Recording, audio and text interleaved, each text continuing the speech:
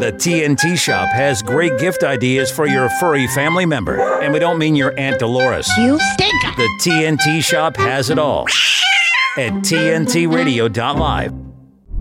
You're listening to Jerm Warfare with Jeremy Nell on today's News Talk Radio, TNT. Jerm Warfare at TNTRadio.live. That's my email address. Thank you, as always, to those who mail me. A particular thank you to those who let me know where in the world you are mailing me from. I am butchering my language today. Not sure what's going on. It's a hot day here in Cape Town, so I'll blame the weather. I'll blame Greta. I'll find something or somebody to blame. Jump into the live chat and, as always, say hi if you are watching via the video feed. Hi. I think you can watch us on X now also. So YouTube, Rumble, and X, as far as I can tell. All the links are on TNT's website.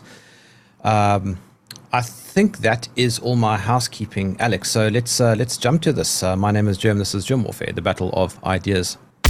Keeping the commitment 24/7. I've been in the car all day and I got to listen. Can't get enough of it. You guys are doing a great job. Today's News Talk Radio, TNT. Trevor Kitchen, Happy New Year, and thank you for joining me in the trenches. Well, thanks, Jeremy, and Happy New Year to you. And I'm glad to hear that your weather is better than ours.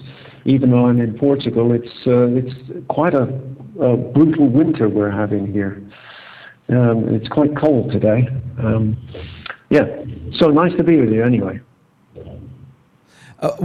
So what temperature is it? I mean, so right now, if I look at my computer, it says that it's 30 degrees and it is just past 4 o'clock in the afternoon. Okay, over here we've got probably outside about 16, 17, which isn't too bad for winter. It's better than the UK, but it's unusual. There's definitely something going on with the climate or the environment, let's say, or the climate, both of them. Well, things are supposed to be hot. A global boiling, Trevor, global boiling. Haven't you heard? That's the new catchphrase. No, I haven't heard that one. Not at all. Global boiling. Came out, when did it come out, Alex? Like about a year ago, this idea of global boiling. It's hilarious, but it's so fear porn orientated, Trevor. Terrible. Well, we've certainly got a change in weather over here, and I don't know whether people believe in this. A lot of people think it's a conspiracy with these chemtrails.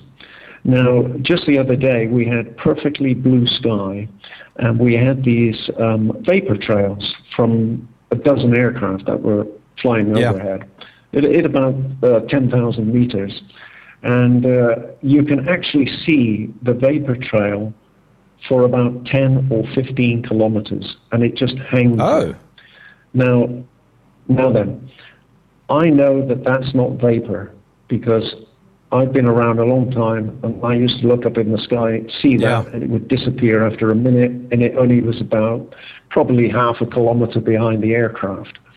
So this sits there, and my wife and I said, look at this, beautiful sunny day today. We went outside, and we went to the town, and by the time we got to town, it had all turned grey, the whole sky. And these chemtrails, or whatever they want to call them, they seem to widen, and they get wider and wider, and they sort of cover the whole sky then.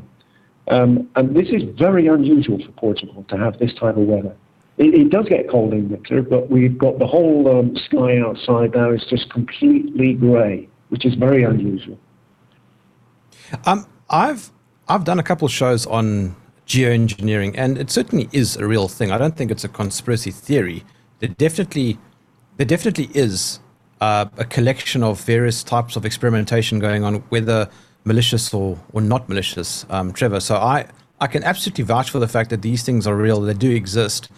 I'm just not certain if what you see above you is affecting me all the way down at the bottom tip of Africa. Well, I think this is one thing I noticed going back to the late 60s and going through the 70s and 80s when I used to fly up and down to South Africa to visit my folks.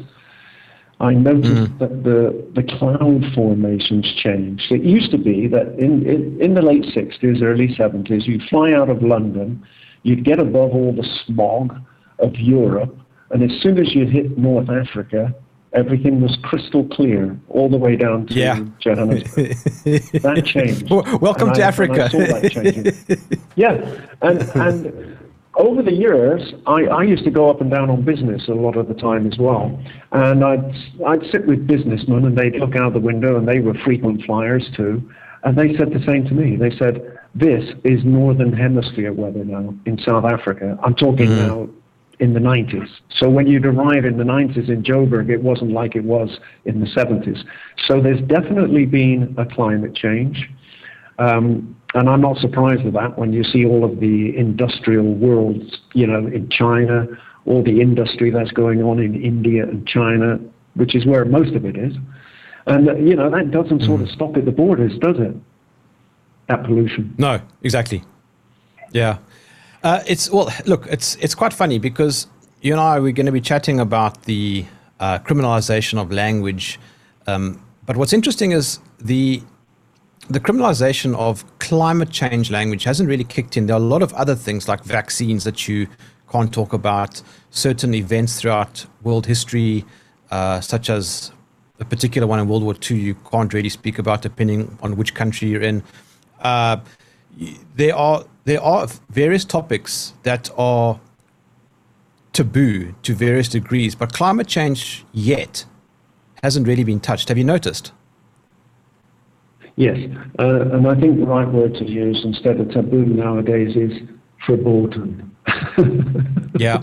It's verboten.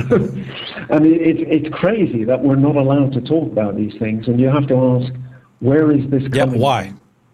Who's bringing this up? And there's a lot of people who have observed these changes, and even in the younger generations.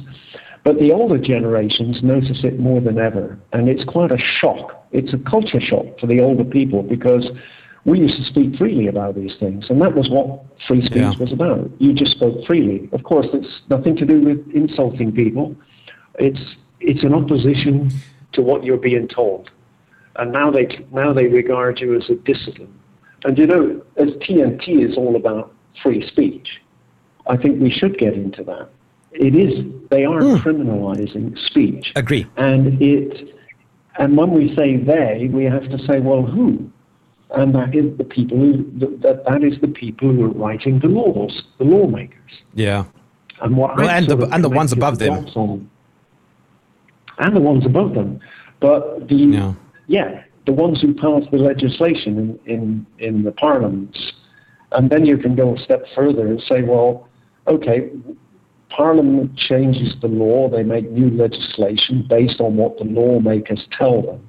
But the lawmakers are lawyers, and lawyers are interested in their job, their profession. And that gives them money, that gives them an income, that's their career. And there's an organization in Basel in Switzerland, it was established in Switzerland. It's now in Strasbourg in the EU. And this is called the CBBE. And this is an association of lawyers. And their main aim is to protect their profession. Now, a lot of these law firms, and I'm only going on the ones that I've known about in Switzerland, they tend to be working with foundations and trusts. Where I'm going with this, it's all about economics. So if the parliament are allowing these people to come forward with proposals to change laws that silence dissidents or people of opposition to oppress them, then they're coming along, these lawyers, and saying, well, let's do this because it's good for the economy. And then, of course, politicians pass the law, and they say, anything that's good for the economy. So who's running politics? It's not the politicians who we vote for. It's people in the background, the bankers, the economists, the people, and the corporations, the major corporations. And in fact, a few years ago, and I'd say quite a few years ago, probably before COVID, a young team of highly educated academics from Northern Europe, I think they were Scandinavian, they went into Brussels and they did a complete check on what was going on, who controls politics. And they went into Brussels, and Brussels allowed them into the European Commission, and they found out that it was the large corporations. It was the corporations like Philips, like General Electric, although that's American. But you know where I'm going with this. So it is the corporations. Yeah. And when these politicians have voted in, the most important thing for the politician is to make sure that the economy is working well for everyone. So they will bend over backwards to stop people who affect, with their speech, the economy.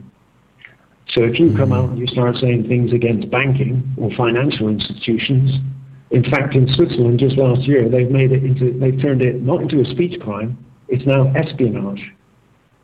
That's in the law. Espionage, wow. Gee. Yeah. If you report anything on banking in Switzerland, if you're an insider and you find some wrongdoing or fraud or money laundering or tax evasion at a high level, and you report it, and you take it inside information and you report that, just like Julian Assange did, but with something else that was, wasn't it? Then in Switzerland, they'll say, now we've got, Switzerland's supposed to be the most democratic country on the planet. Yeah. But don't forget who's there.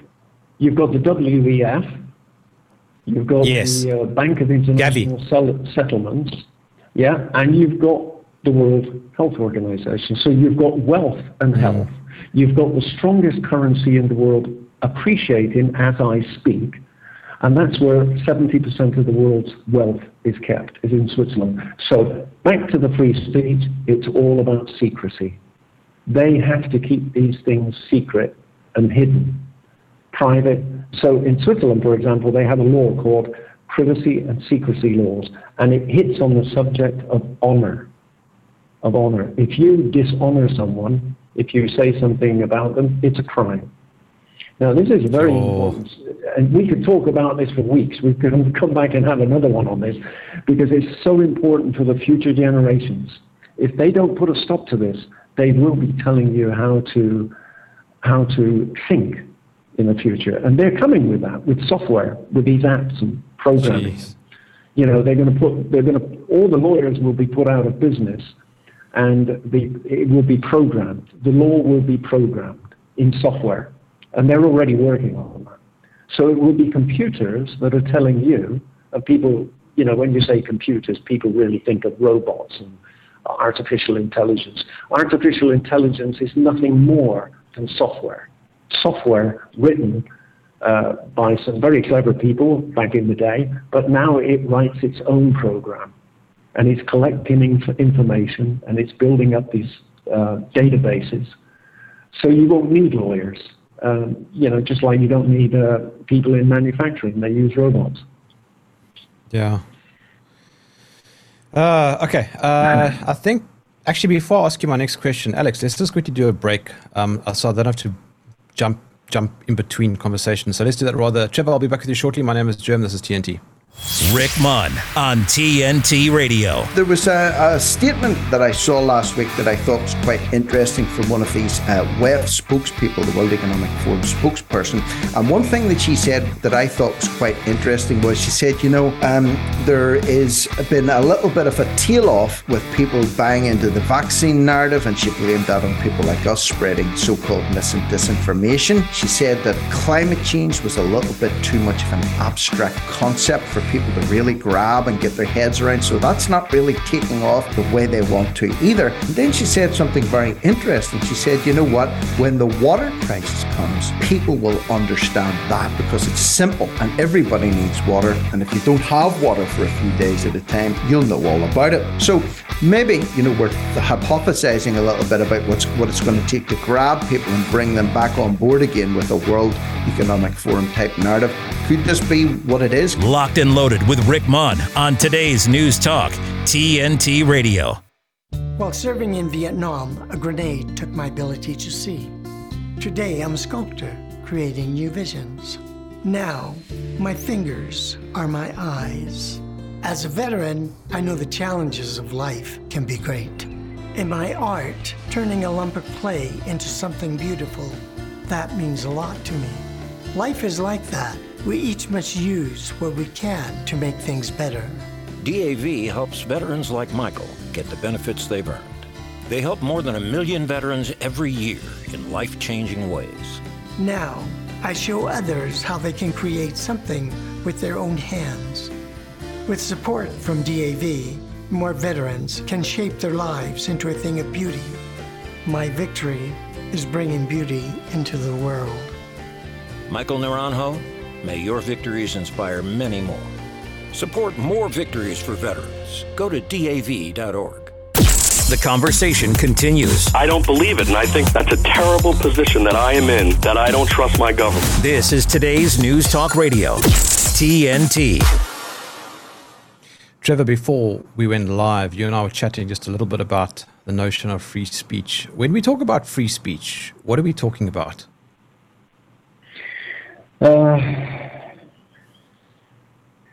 Free speech is basically your right to hold an opinion, have an expression. It's everything.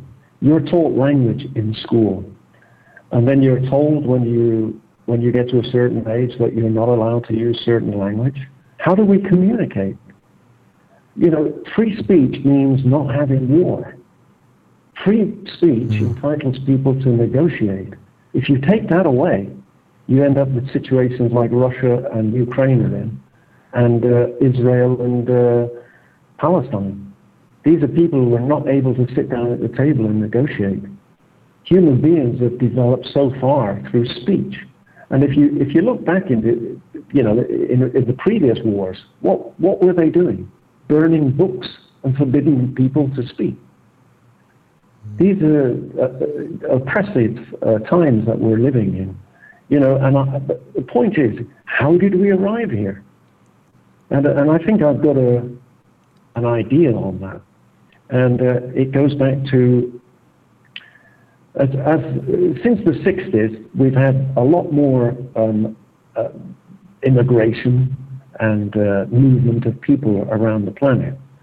And when you move one culture into another culture that don't speak the same language, you're going to get a difference of an opinion. And I remember watching this on a UK documentary once, where there was one man from the Middle East, and he'd been living in the UK. He was actually a politician. And he told people on a discussion, speech has consequences. Now, well, I agree to a degree. You can, if you insult people, it's not nice. But you should never criminalize speech, ever. How can speech be a crime? And I know for a start, you're in South Africa, they follow common law in South Africa.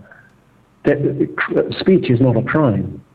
Now let me give you another shocker for the whole of Europe. There are two things. In South Africa, there are two things that will probably get you into jail.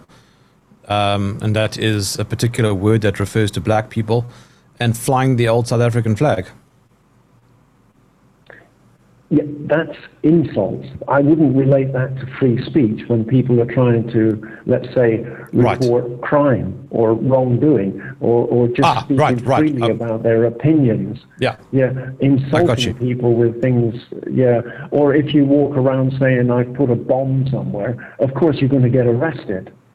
And but I'll give you this shocker, and that is that many years ago, I'm talking probably 2 decades ago, there were 3 countries in Europe that abolished defamation as crime. And that was the United Kingdom, Southern Ireland, the Republic of Ireland, and Norway. Every single other country in Europe has maintained archaic defamation laws. Now, and they're criminal. They're not civil. You don't get into a court and say, look, you've defamed me because you've ruined my business because you said the wrong things. Now, defamation in a civil case, you'd have 2 lawyers, your lawyer, my lawyer, and we'd be sitting in a court and they'd be saying, and you'd have to prove that what you said was not true. Then you've got a defamation case. Then you pay a fine. You don't go to prison for it. You compensate the guy for ruining his reputation if you've lied. If it's true, there's no case. And what they've done in Europe is they've maintained these all across Europe. And I'm a classic example of this because I'm shackled in Portugal still. I can't move anywhere because if I move into any other country than Portugal, I'll be extradited back to Switzerland to face 3 years in prison for defaming a banker who owed me money because I'd written letters to the authorities complaining that I was being defrauded and blackmailed. They took that as a criminal offence, but they didn't take it only as a criminal offence. Listen, this is what they said to me. You have, your words have implied physical violence. Now, why would they do that? Because in other countries where defamation is not a crime, threatening people is. So they can actually cover those 3 other countries that I just mentioned, Norway, Ireland, and the UK. So I can't even go to those countries if they've now upped the ante and said that my words, what was it? They said in the arrest warrant, it said, gave the prospect of making the other person feel that you would use physical violence. They're talking about a 72-year-old guy using words against people is going to go and harm somebody physically. This is ridiculous. And again, you have to go to the point and say, why would they do this? And it's all to teach the future how they're going to control you. They're going to control how you speak, how you express yourself, your opinions, so that they can direct the way you go. Look at what happened with COVID. Look at what they did with COVID. There were people on one side saying, oh, we better get injected and follow what the law says. And there were others saying, no. And they were arresting those people and putting them into these, I think in Australia, they were putting them in these sort of semi-concentration camps. They were isolating people because they wouldn't do as they were told. So this is all about the governments.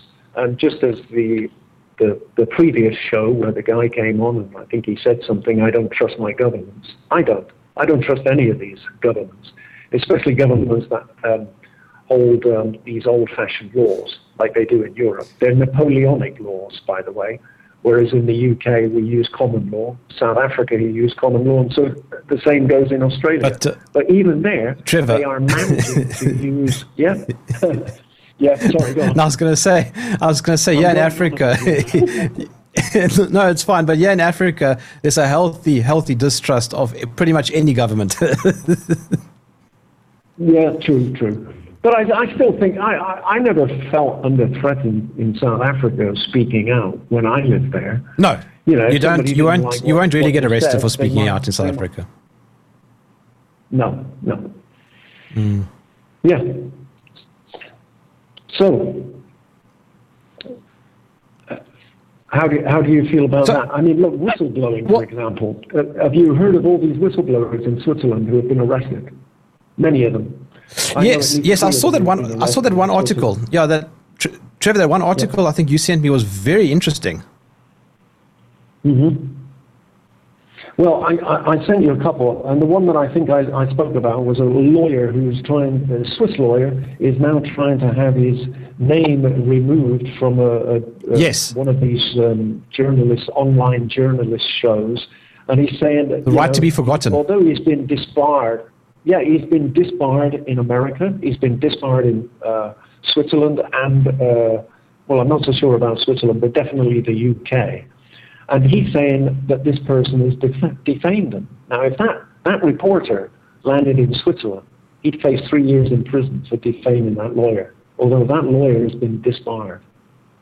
It's incredible. So, there's that point, but there's the other point. These whistleblowers that were arrested in Switzerland for reporting financial crime that affects the economy, they were arrested and they were in prison. There are other people that have had their lives destroyed in whistleblowers. They call themselves whistleblowers. These people are just, I think they're just decent human beings who see something wrong and they feel the need to report it, and they go out and report it, and then they get labeled being a whistleblower. A whistleblower to me sounds a little bit like a snitch, somebody who's telling. Like, remember in school they would call you a snitch if you went and told something, and It's all about a tattletale. So I thought it was like that. But a lot of these whistleblowing law firms that profess to be protecting whistleblowers, I think they are actually buffers. They are a barrier. They are put there by the governments to say attract whistleblowers so that we can filter the whistleblowers who are affecting our economy, and we can use defamation laws against them, for example. You see where I'm going with this? They put a whistleblowing law firm there. Somebody sees some wrongdoing in society, and I mean genuine wrongdoing, harm against children, all these things that are going on in the world, and those things seem to be on the increase too. And those people run along and they go to those whistleblowing law firms for advice. It only gets them into trouble. I don't know one whistleblower who hasn't had their lives ruined. It's true what you say, Trevor. When my wife and I were in Amsterdam a few months ago, I noticed immediately that there is a certain degree of, I won't say criminalization of speech, but you certainly are encouraged in some weird kind of psychological way to avoid certain topics. Certain things you don't do. I don't know how that came to be, and I'm struggling to describe it. There's like some sort of weird unseen pressure for you not to, let's say, criticize LGBTQ, for example. Here in South Africa, we have a lot wrong, but some of the things that we do have right is that we still can very much be politically incorrect. We can still speak out against a lot of stuff with a fair degree of protection from the Constitution as it happens. But it doesn't seem to be the case in these regions. And I noticed the same thing when I was in France. It's the same sort of thing. Yeah, I think I know the reason why. Yeah. I think I do know why. Look, you've travelled a little bit, but I've travelled quite a bit. I've lived and worked in about 8 different countries. And travelling is a little bit like, instead of sitting in one country reading a book, you're actually going out and you're reading the world. You're actually going to different places and having first-hand knowledge. And the countries that I've lived in, not to sound like I'm bragging or anything, but I've lived in Australia, I've lived in South Africa, I've lived and worked there, I've paid taxes there, and I've lived in a number Australia. of countries in Europe. Hang on, Trevor. Hang on. Why would you want to live in Australia?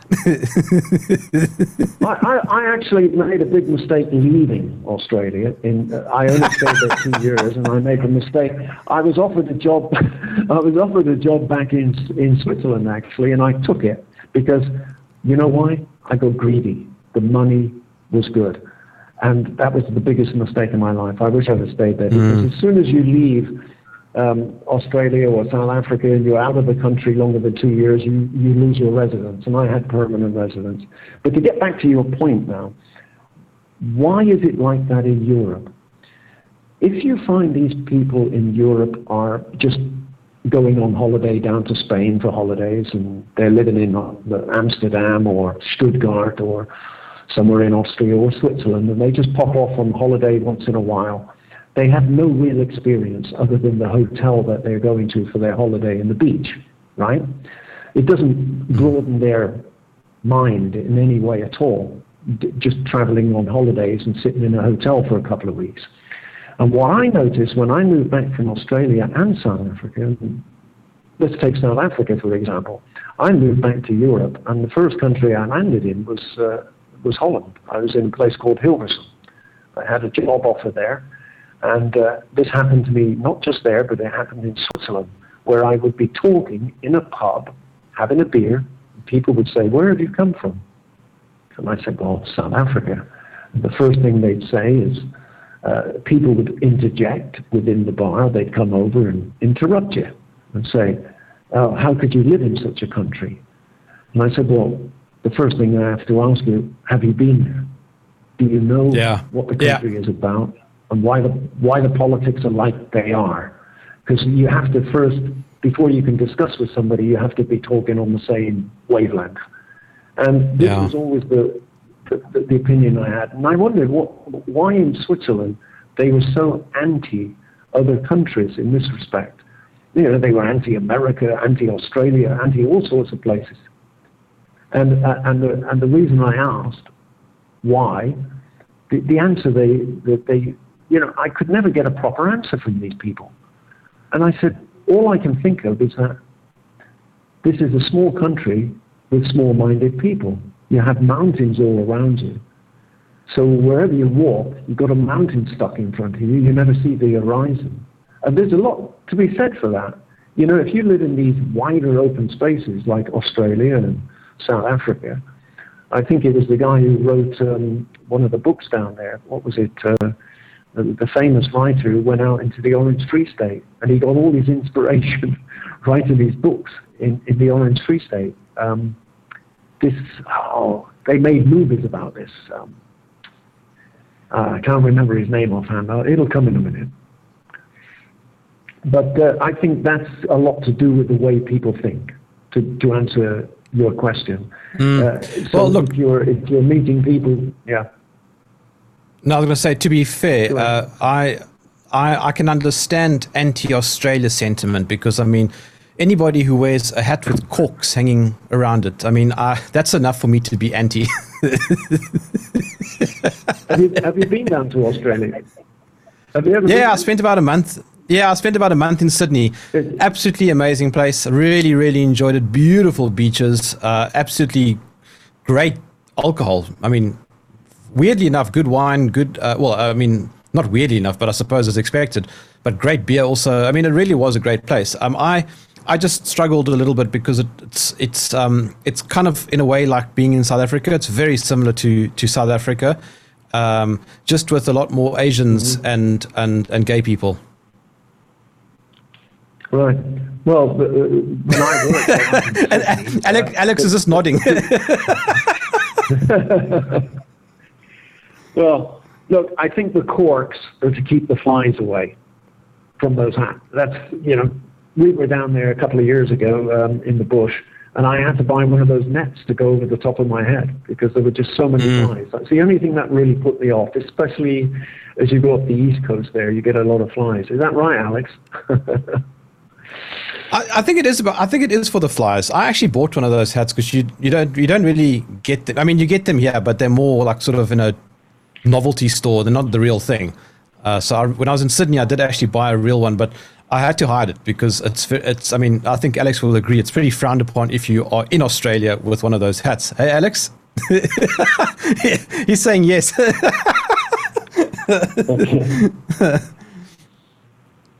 Anyway, listen, Trevor, let me just quickly go to. Hold on. Let's come back to that after the break. Let me just quickly go to a break. I'll be back there shortly. My name is Jerm. This is TNT. I'm Cal Fire Battalion Chief Isaac Sanchez, and normally we like to provide you with tips on how to keep yourselves and your family safe during wildfires. But given the historic impacts that the weather has had on our state this year, we would like to provide you with tips on how to keep yourself safe during extreme weather. If you reside in an area susceptible to flooding, please take the necessary steps to prepare to evacuate if advised. Make sure you've identified at least 2 exit routes out of your neighborhood, as one of them may be blocked or flooded. As the weather develops, remember to check in on vulnerable neighbors and family members. They may need additional time to prepare for evacuation. And just like during a wildfire, if you feel unsafe, please evacuate. You don't have to wait for the order to come. Keep an emergency go bag ready in case you need to evacuate. And always remember to plan for the safety of your pets as well. If you must leave, never drive around roadblocks. It can take as little as 12 inches of water to sweep your vehicle away. And always remember the mantra, turn around, don't drown. Be aware of first responders working in highly impacted areas, especially on the roads. For additional safety tips and updates on CAL FIRE activities, follow us on social media or visit fire.ca.gov.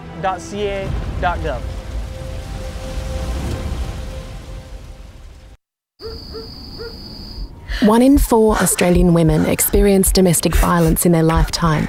Staying is dangerous, but leaving can mean homelessness for them and their children. With your generosity, the Salvos can provide crisis services and ongoing support, helping women find a way out of violence and a way back into a safe and stable life. Help us leave no one in need. Please donate to the Red Shield Appeal today. You're listening to Jerm Warfare with Jeremy Nell on today's News Talk Radio, TNT. Trevor, I'm getting a few comments from people wondering why I'm bashing Australia. I'm not actually bashing Australia. It's mostly because Alex is Australian.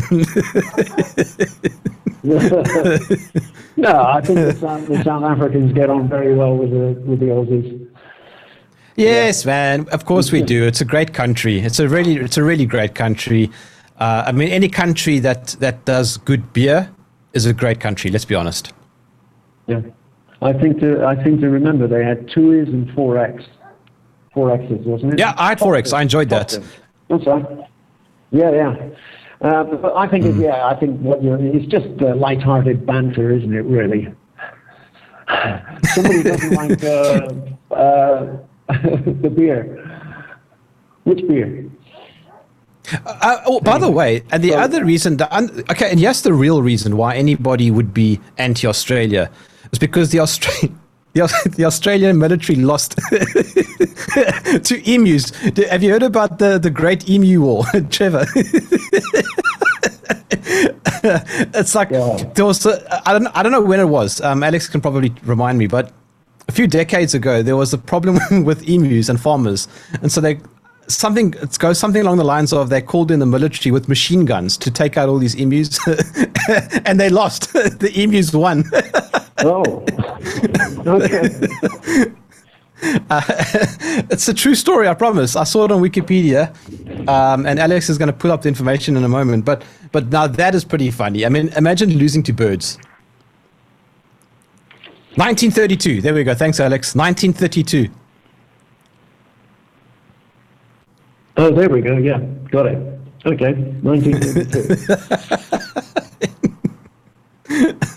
Anyway, it's a bit of a tricky one to segue back to our general talking point, but I think there is something there that we must be able to talk, as you rightly say, about anything without being criminalized.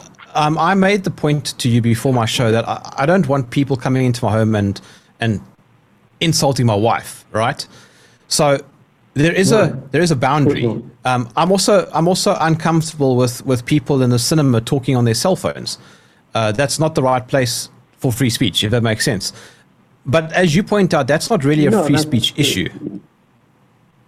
No, I wouldn't say that's free speech. I think free speech ties into more political things, not so much like insult or an annoyance in the cinema with a phone. I agree with that. They should switch them off. They shouldn't be allowed to have phones on when other people are speaking either. In these meetings, it's just downright rude. But yeah, I wouldn't classify that as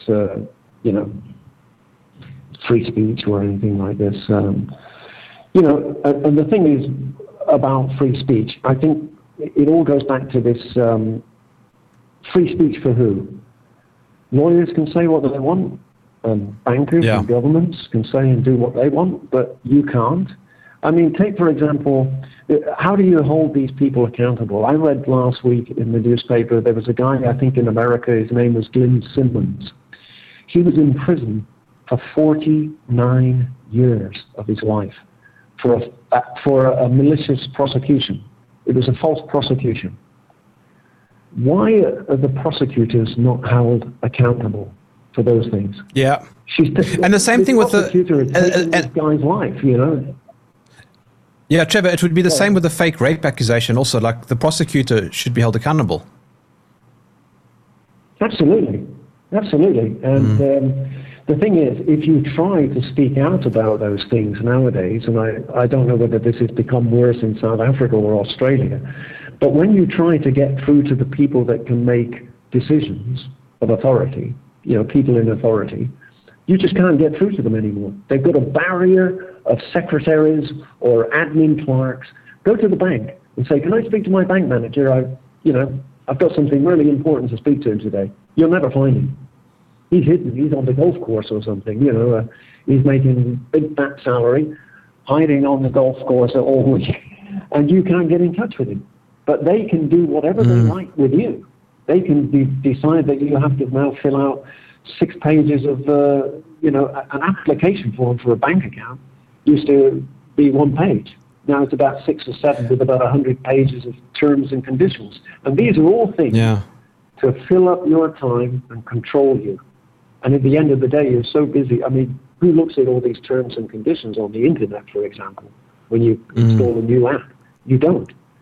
But if they ever wanted to get you into a court of law, a lawyer, to say you've done something wrong while you were using that app, they've got 100 pages of terms and conditions to tell you what you've done wrong. And this, I find, is where everything is becoming ridiculous. They're just amending laws. Every week they amend new laws, bring out new laws. And that doesn't involve the public.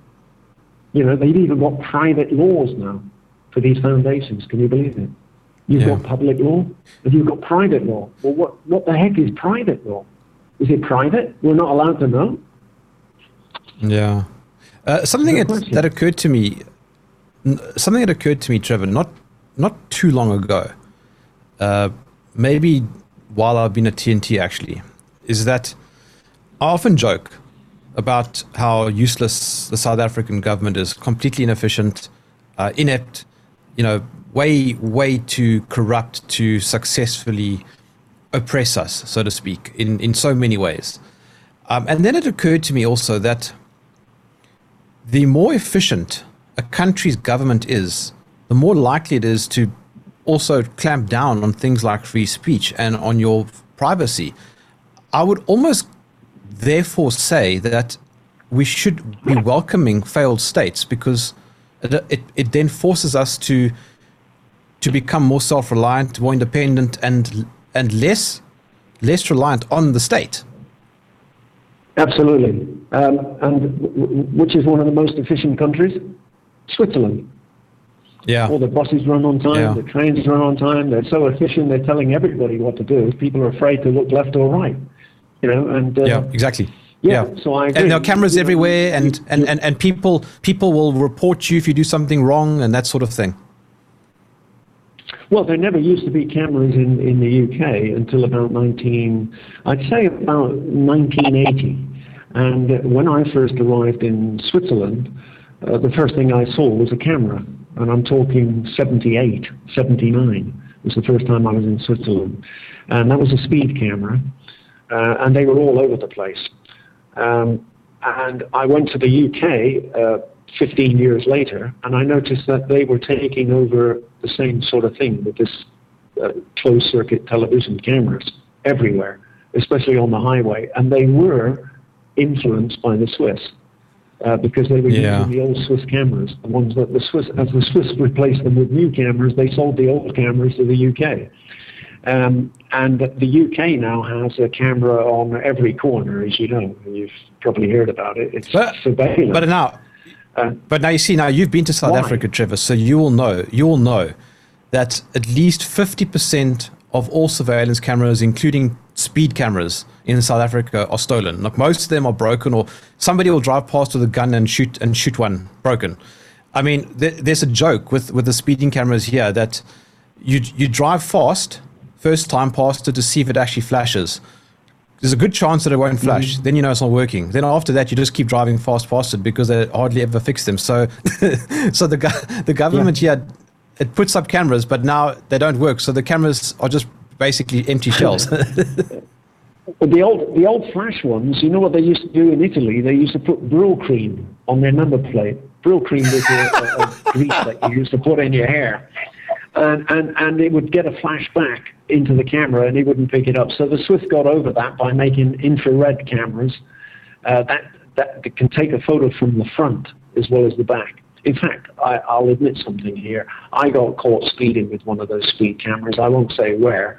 And I went into the police station and handed it to them, and they said, you've got to pay it. It's 100 whatever. And I said, no, well, it wasn't me in the car. And he said, he wasn't. I said, well, my brother was visiting from South Africa, and it was him, and he thought it was lightning going off. So they said, okay, we'll let this one go. A friend of mine tried it a few years later, and he went into the police station, pulled the same trick, and the policeman said to him, "Are you sure it was your brother in the car?" And he said, "Yes." And he just took out a photograph and pushed it in front of him, and he said, "That looks like you to me." So they had a front camera rather than one from the back. So, but anyway, if they're shooting at the cameras, I'm all for it.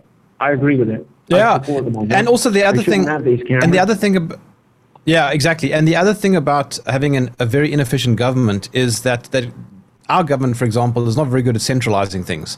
So you can get a pile of speeding fines, simply not pay them, and life will continue as normal.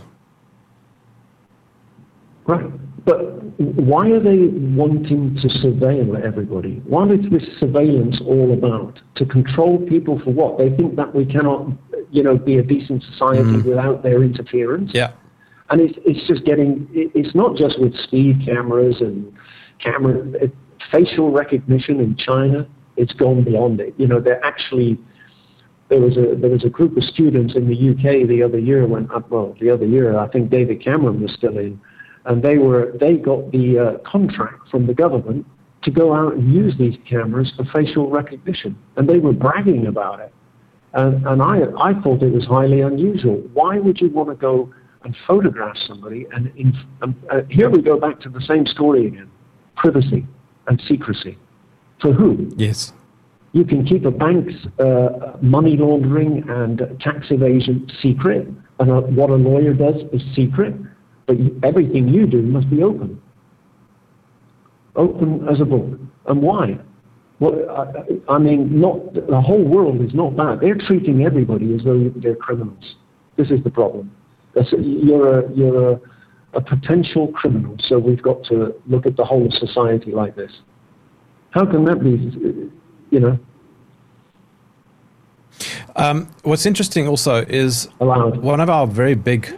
Our big chain stores here in South Africa, I know that there are equivalents around the world. It's called Woolworths.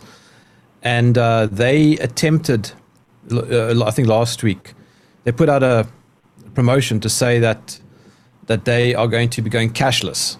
And they said that it's due to a global campaign, which we all know what's going on here. They're trying to get a part of the sort of Agenda 2030 goal to basically implement digital ID and CBDCs, etc., to force people away from cash. But the great thing is that South Africans have spoken out en masse, and basically are calling for massive boycotts because they just won't accept this. And the great thing is, I think that in many ways people forget that the people, right, those us, you and I, have a lot more power than what I think those internationalists, those globalists, those oligarchs actually believe that they have. Yeah.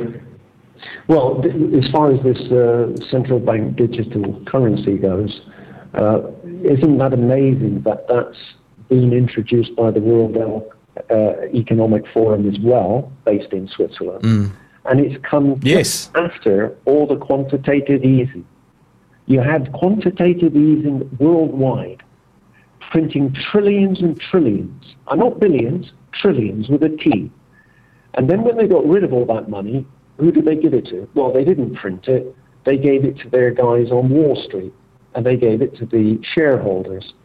And their stocks went higher. The price of stocks went higher.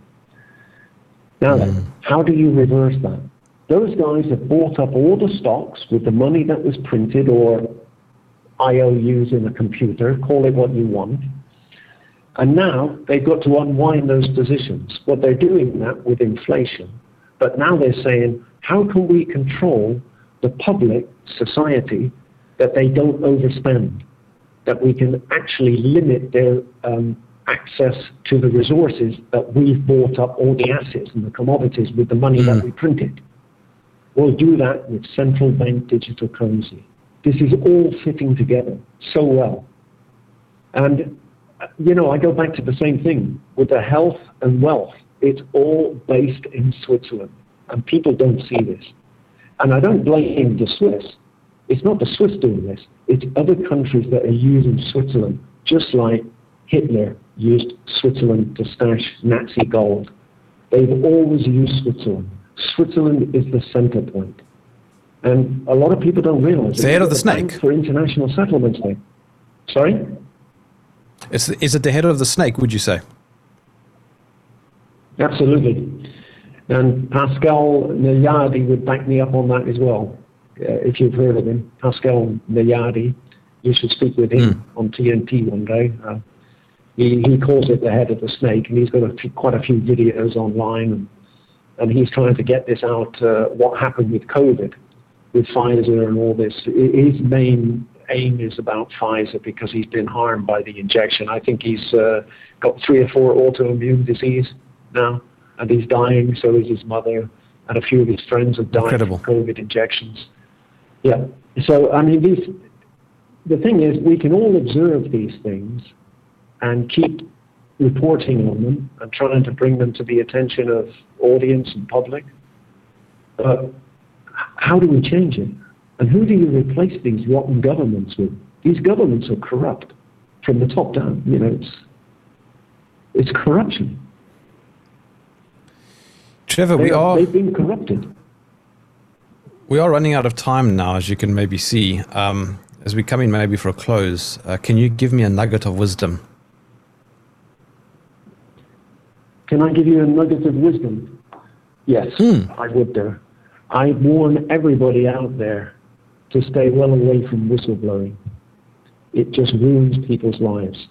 If you see something happening that's against the law, the last place to go to is the police or the prosecutors. Try and get a few honest, like-minded people together to stop. This is where we have to start taking the law into our own hands, because the lawmakers, the lawyers, the police force, the law enforcement officers are not doing their jobs properly. We've seen this in the UK. They will focus on speech for hours long about what a person's done wrong. But when children, innocent children, are being abused, they do hardly anything. So this would be my word to people as advice: stay away from whistleblowing. Trevor Kitchen, as always, thank you for joining me in the trenches. Thank you for having me, Jeremy. No, it's a great pleasure. I look forward to chatting to you again, if you don't mind at all. I always enjoy chatting to you. Absolutely. I look forward to it. All right. And send me an email, jermwarfare@tntradio.live. Thank you for all the comments. Lots of varied comments. I'm not going to read any of them out loud now. But as I said, send me an email, jermwarfare@tntradio.live. I will catch you tomorrow. On behalf of Joel, Alex, and myself, it's been an absolute pleasure. My name is Jerm. This is Jerm Warfare, the battle of ideas.